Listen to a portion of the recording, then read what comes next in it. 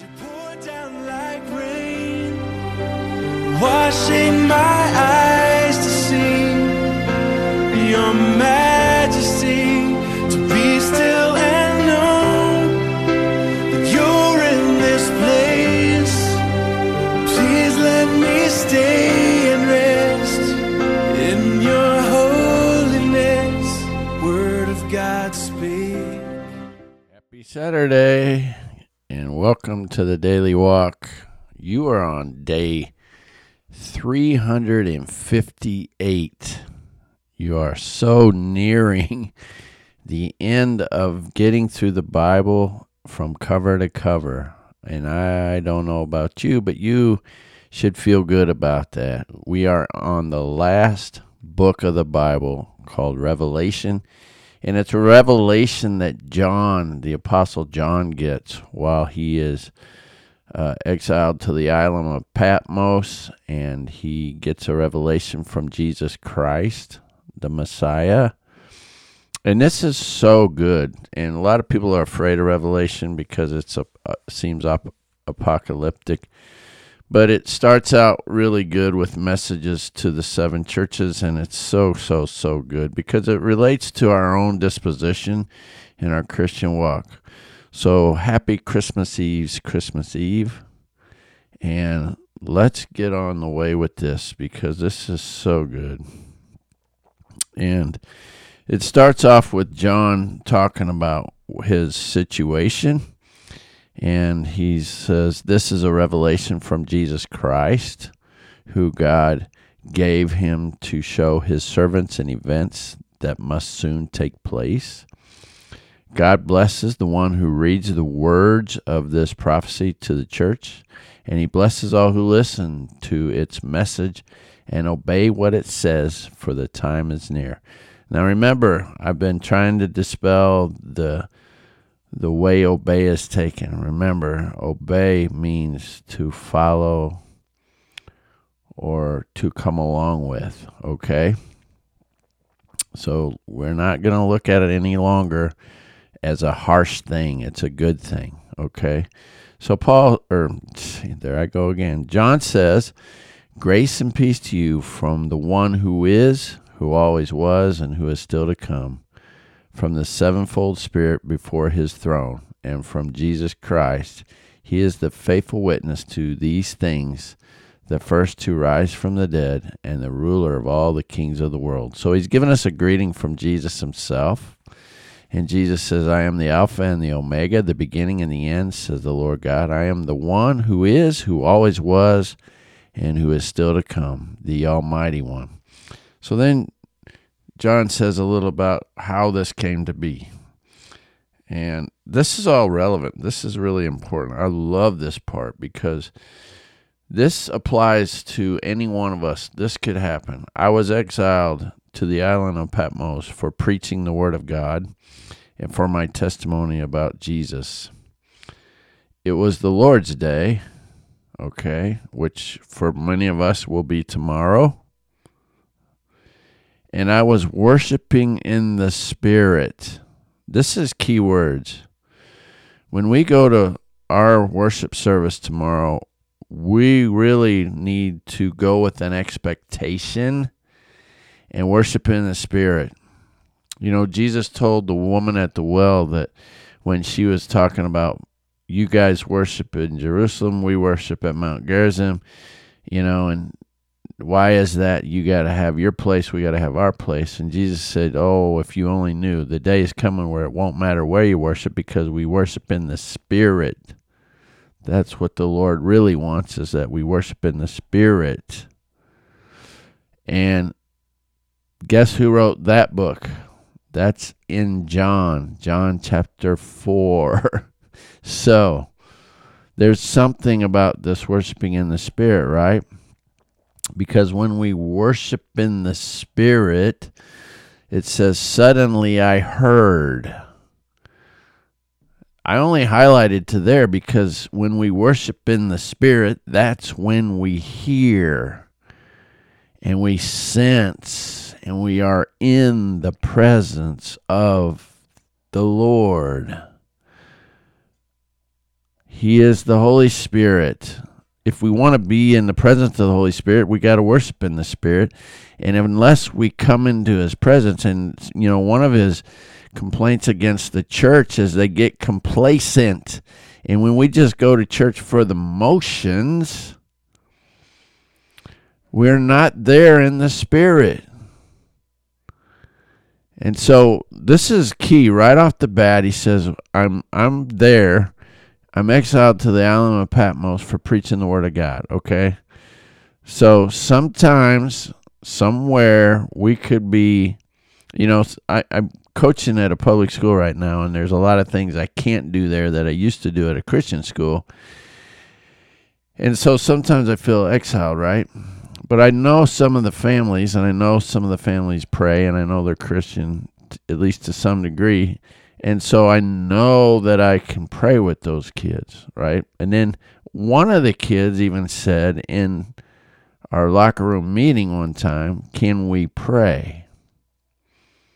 Which I was all for. But, of course, there was the legalist in the presence that said we can't do that here because of such and such and such and such, okay? But when we come into the presence of the Lord on the Lord's day, we can worship in the Spirit, and that's when we hear. So that's when he heard this loud voice behind him, and it said, write a book, everything you see, and send it to the 7 churches. And so the 7 churches we're going to hear about are the church in Ephesus, Smyrna, Pergamum, Thyatira, Sardis, Philadelphia, and Laodicea. Now, he's going to have complaints against all these churches, Jesus is, except for 2. And the 2, I'll just spill right now, are Smyrna and Philadelphia. They are doing some good things. They're persevering, and they are doing what God wants them to do. And we'll get to those here in a second. And so then Paul, man, I wish I would stop that. I'm sorry, I apologize.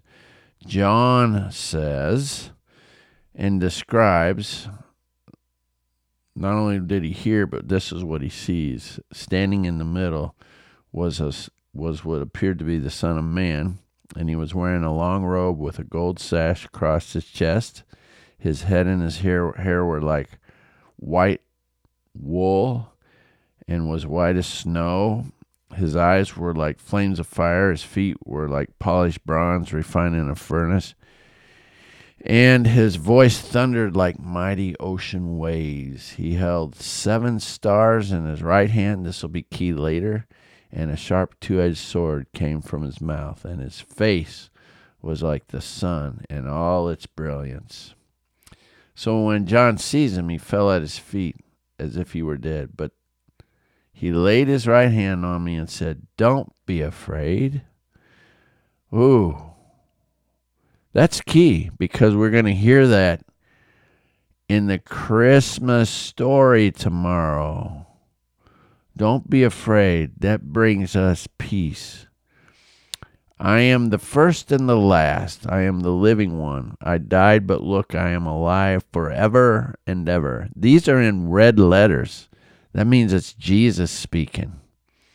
And I told the keys of death, and I hold the keys, I hold the keys of death and the grave.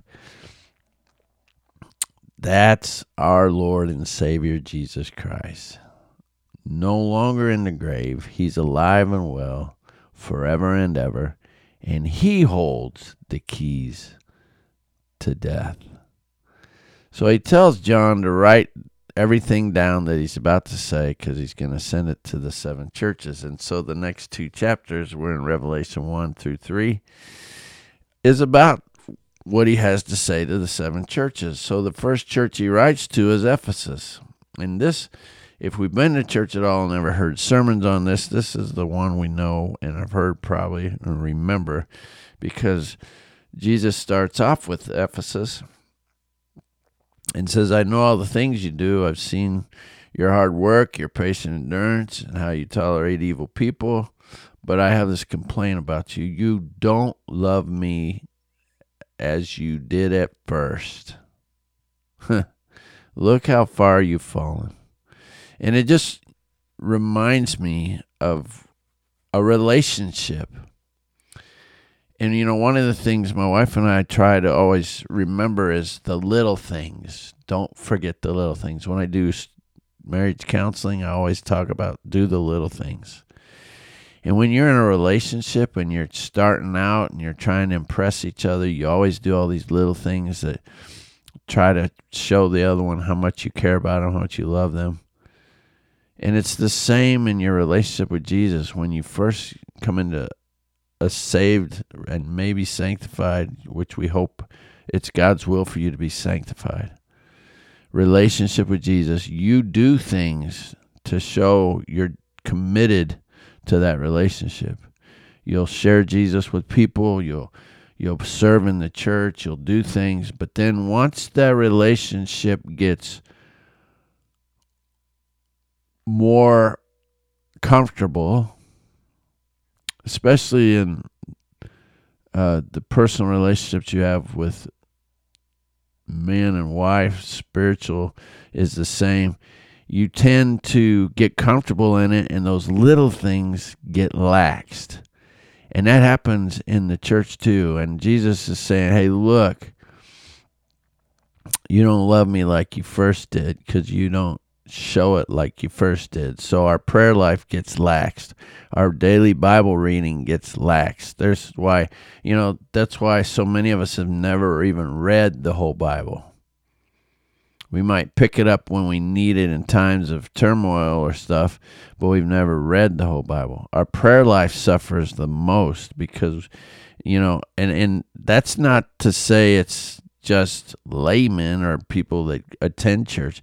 I've said in pastor meetings that sit there and confess that they don't have a prayer life.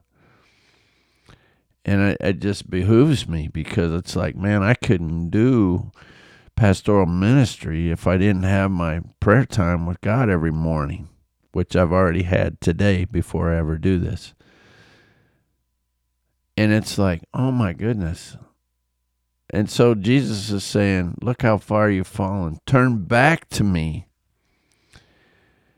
and do the works you did at first.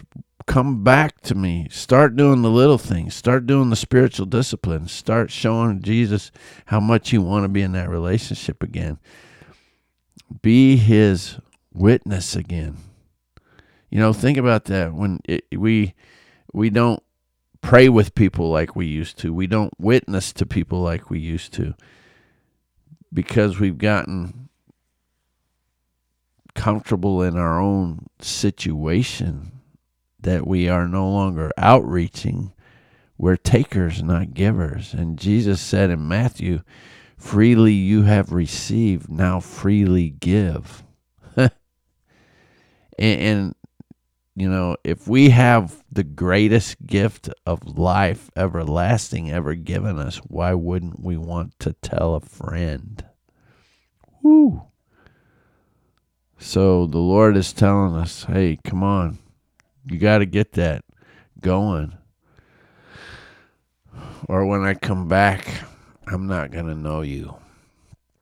So then the Lord talks to the church of Smyrna, and here's one that he doesn't have a complaint with. He just is encouraging them. Hey, I know about your suffering. I know about your poverty and how you do things for the rich. I know the people that give you grief all the time. Don't be afraid of what you suffer. The devil's going to make it worse for you. He's going to throw some of you into prison and you'll suffer. But you know what? I will give you the crown of life. So even when you suffer, even when people give you grief, remember what you do. Paul wrote it in Colossians 3:22. When you suffer for me, when you suffer for doing good, when you suffer for doing the right things, and he encourages them, you're doing it not for man, but for Jesus, and he's going to reward you with the crown of life. What life? Not this life. the life everlasting. And that's what we do it for. Not for man, but for Jesus. And even though we may not understand, we got to understand that he's working in that. So some of us might relate to that, especially in our job situations, and the people we work with in our job situations. We just got to persevere, and that's Jesus encouraging us as a church like Smyrna, that you do it. Remain faithful, because I'm going to give you the crown of life. And so the next church he writes to is a church in Pergamum, and he says, I know you live in a city where Satan is rampant. I know you live where people do bad things, and you refuse to let it get you, and you stay strong even when you see your own people martyred for my sake. But here's my complaint. You tolerate some false teachers. So you got people that are in your church that bring a false witness. They come to church and they act like they do things the way they're supposed to, but then they leave church and they're a whole different cat. They come to church and they do things like they're supposed to, but then they go out and they represent in a whole different way. And in this thing, Jesus is talking about sin offered to idols and committing sexual sin. So eating food offered to idols and committing sexual sin. So we come into church and we act like we do all the right things, but then we leave and we fall back into the ways of the world right away. We speak unedifying words. We speak harshly. We speak with sarcasm and a bunch of hate. We sleep around with people that we shouldn't be doing, and we commit adultery or fornication, and that's not what God wants from us. And then we come into church in the same temple that we're worshiping God with is the same one that was out there letting all the evil run rampant through it. And he's like, I am not going to tolerate that. Repent of your sin, or I'll come and suddenly and fight against you. And so that, to me, is something to be aware of, because somewhere, somehow, I've seen that where it all catches up. And he wants us to be aware of that. And then he has a message for the church of Thyatira. I know all the things you do. I've seen your love, your faith, your service, your patient endurance, but I have this complaint against you. You're permitting that Jezebel, who calls herself a prophet, to lead my servants astray. She teaches them to commit sexual sin. And this is really one where you have, and I've been witness to this as well, where we have a church or a body of people that is all wanting to be in the center of God's will, but their leader is knowingly having some kind of sexual encounter with somebody in the church or outside the church, and the people know it and they tolerate it. And I saw that with another entity one time, and the people got upset about it, but they did nothing about it.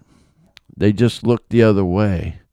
And some left for a while, but they went back. And when we don't take a stand against that and cast that out, we're saying we accept that behavior and that that's okay. And we know that's not okay. We know with all our heart, mind, soul, and strength that's not okay.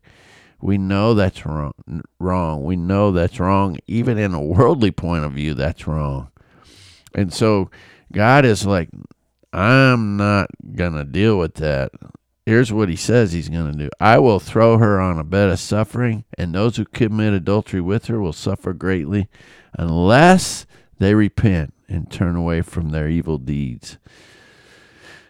And that, how do we deal with that?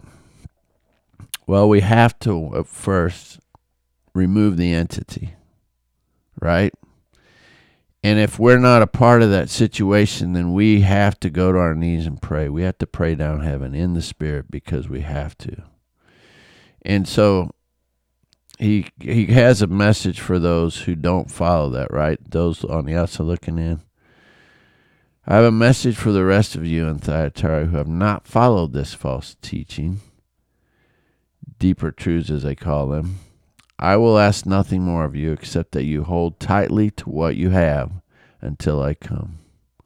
To all who are victorious, who obey me to the very end, to them I will give authority over all the nations. So he's encouraging those that don't get involved in that to just hold tight. I'm coming.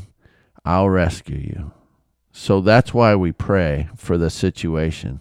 We don't get involved. We don't cast lots, cast stones. We just pray because the Lord says, I'm coming. And I will smash them like clay pots. Woo! Because I'm going to give you, the people that stay true to me, authority. They will have the same authority I received from my Father, and I will give them the morning star. So that's why if we are involved in some situation like that, we got to stay true to God. We got to pray over the situation. And if we don't have the authority to remove the individual, then we just trust God to have that authority to remove the individual, because he does. And he will make the way. And we've seen it happen time and time again. I saw it happen with my own eyes where the individual was exposed and it all came tumbling down. And like clay pots, it all blew up in the person's face. So just trust in God and believe that he sees the picture more than we do, and he knows the right way to take care of the situation so that we can all be held blameless and not get into these worldly arguments. So it's good stuff what Jesus is telling John here. So then he writes to the church of Sardis, and he says, he always starts out, I know all you do. So he gives them credit for what they're doing. I see that you have a reputation of being alive, but you're dead. Wake up, strengthen what little remains. I find that your actions do not meet the requirements. Go back to what you heard and believed at first. Repent and turn to me. So they've become complacent. Sardis has become complacent, and they're letting things slip through their cracks. And so he says, come on. Don't just sit there. Don't go through the motions. Don't be a church that just knows when to stand up and sit down, does the 3 songs, puts the $20 in the plate, and then listens to someone give a message and then walks out and says, okay, I went today. He says, come on, repent of that. Come and worship in the Spirit. Because you have to walk with me in white, for you are worthy. Because all who are victorious in this will be clothed in white. And I'll never erase their name from the book of life. And I'll announce them before my Father and his angels that they are mine. See, if we're complacent, he doesn't want that. If we're complacent in the church and we just go through the motions, faith without good works is dead, then we probably will get our name wiped from the book. Paul said, work out your own salvation. And then he went into that whole dissertation that we got. James went into that dissertation that we got to have good works to go with our faith. We got to do good things. We got to exercise our faith. I mean, think about that. You can be in the greatest of health, but if you never do any exercise, you're not helping yourself completely. So the church of Sardis has got to get it going. And then he talks to the church of Philly. No complaints there. And I love this because he's talking about this is coming from the one who is holy and true, the one who holds the key of David. He opens doors no one can close, and he closes doors no one can open. That's talking about Jesus, the holder of the key of David. Ooh, that's so good to me. And Jesus says, I know all the things you do, and I have opened a door for you that no one can close. Because you have little strength, yet you obeyed my word and did not deny me. Look, I will force those who belong to Satan's synagogue, those liars who say they are Jews but are not, to come and bow down at your feet. They will acknowledge that you are the ones I love. Because you have obeyed my command to persevere, I will protect you from the great time of testing that will come upon the whole world to test those who belong to this world. I'm coming soon. Hold on to what you have so that no one will take away your crown. So this is huge. When the great time of testing comes, those that persevere, Jesus holds the key of David, and he will open the door to protect us. What's that mean? Hey, man, if we are loving people like we're supposed to love people, like Jesus loved people, with a love like Christ that's unconditional, and we persevere through the hard times, never giving up on our faith in Jesus, loving people like Jesus loves us. Are you hearing me?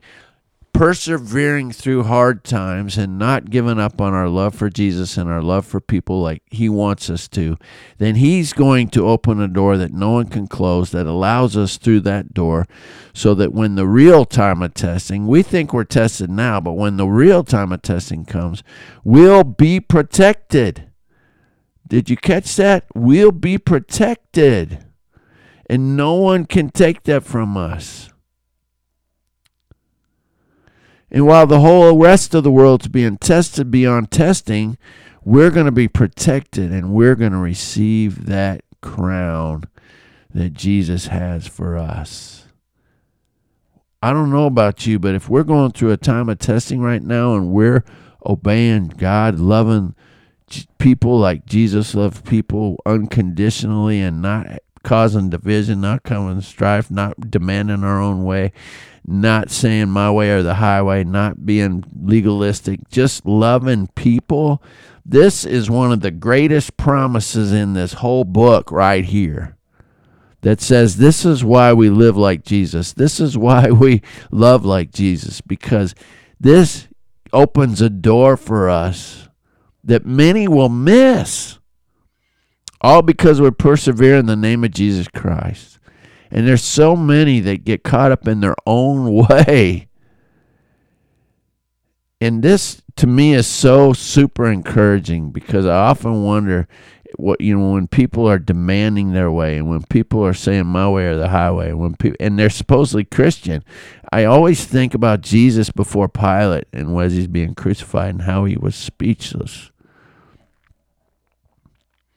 And I just think about why do we do that when we're supposed to love like Jesus? And then they will know we're his disciples. And I think how many people can really tell we're his disciples if we're always saying, no, it's got to be my way. No, it's got to be my way. Jesus never said it's got to be my way. And in this very promise to the church of Philly, he's saying, because you've obeyed my command to persevere, I will protect you. Wow. In that command is to love each other as I have loved you. And then they will know you're my disciples. Man, that's just so huge to me. Because that opens a door that won't be open to many others. And I just love that whole thing there to the Church of Philly. So that's good news, folks. That's really good news, because in the church of Laodicea, which is the last one we're closing with, Jesus says, I know the things you do, and you're neither hot nor cold. Now, I wish you were one or the other, because if you were hot, that would be great. You're burning for Jesus. And if you were cold, that would give Jesus something to work with. But when we're lukewarm, we're undecided, when we're in and out of the door all the time, it makes Jesus want to vomit. He wants to spit us out of his mouth. You know, it's like something that he just can't stand. And it's like wretched and miserable to him. So he says, I advise you to buy gold from me, gold that is purified by fire. Then you'll truly be rich. And get your white garments from me, so you'll not be ashamed by your nakedness. And ointment for your eyes, so you'll be able to see. I correct and discipline everyone I love, says Jesus. So be diligent and turn from your indifference. Man, that's huge. We got to quit waffling, man. We got to quit looking at he said, she said. We got to quit looking at, what's right, what's wrong. We know the truth. The truth is in this word we've been looking at all year long. And that's what we got to stand on. Doesn't matter whose tribe we are a part of, what denomination we're a part of. What matters is, do we have that right relationship with Jesus Christ? Is he Lord of our life? Doesn't matter if you wear something on your head or you don't wear something on your head, or if you take communion this way or you take communion that way. What matters most of all is Jesus the Lord of your life? And do you love him with all your heart, mind, soul, and strength? And do you love your neighbor as yourself? Do you love each other as Christ loved us? So that people will know there's something different in you and you're his disciple. He closes out with that all familiar verse. Look, I stand at the door and knock. If you hear my voice and open the door, I'll come in, and we will share a meal together as friends. Those who are victorious will sit with me on my throne, just as I was victorious and sat with my Father on his throne. That door, like I've said, doesn't have a doorknob on his side, so it's up to us to open it. So as we look at these 7 churches, which one do you relate to? And I don't know about you, but I love the promise in the Church of Philly.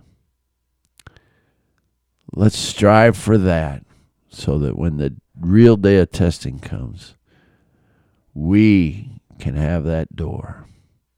Because Jesus loves us, so we should love like that. Have a great Saturday. We're going to worship the Lord tomorrow. Let's worship in spirit like he's called us to do. And have a great Christmas Eve. We'll see you tomorrow as we keep venturing into Revelation. I trust in God, my Savior.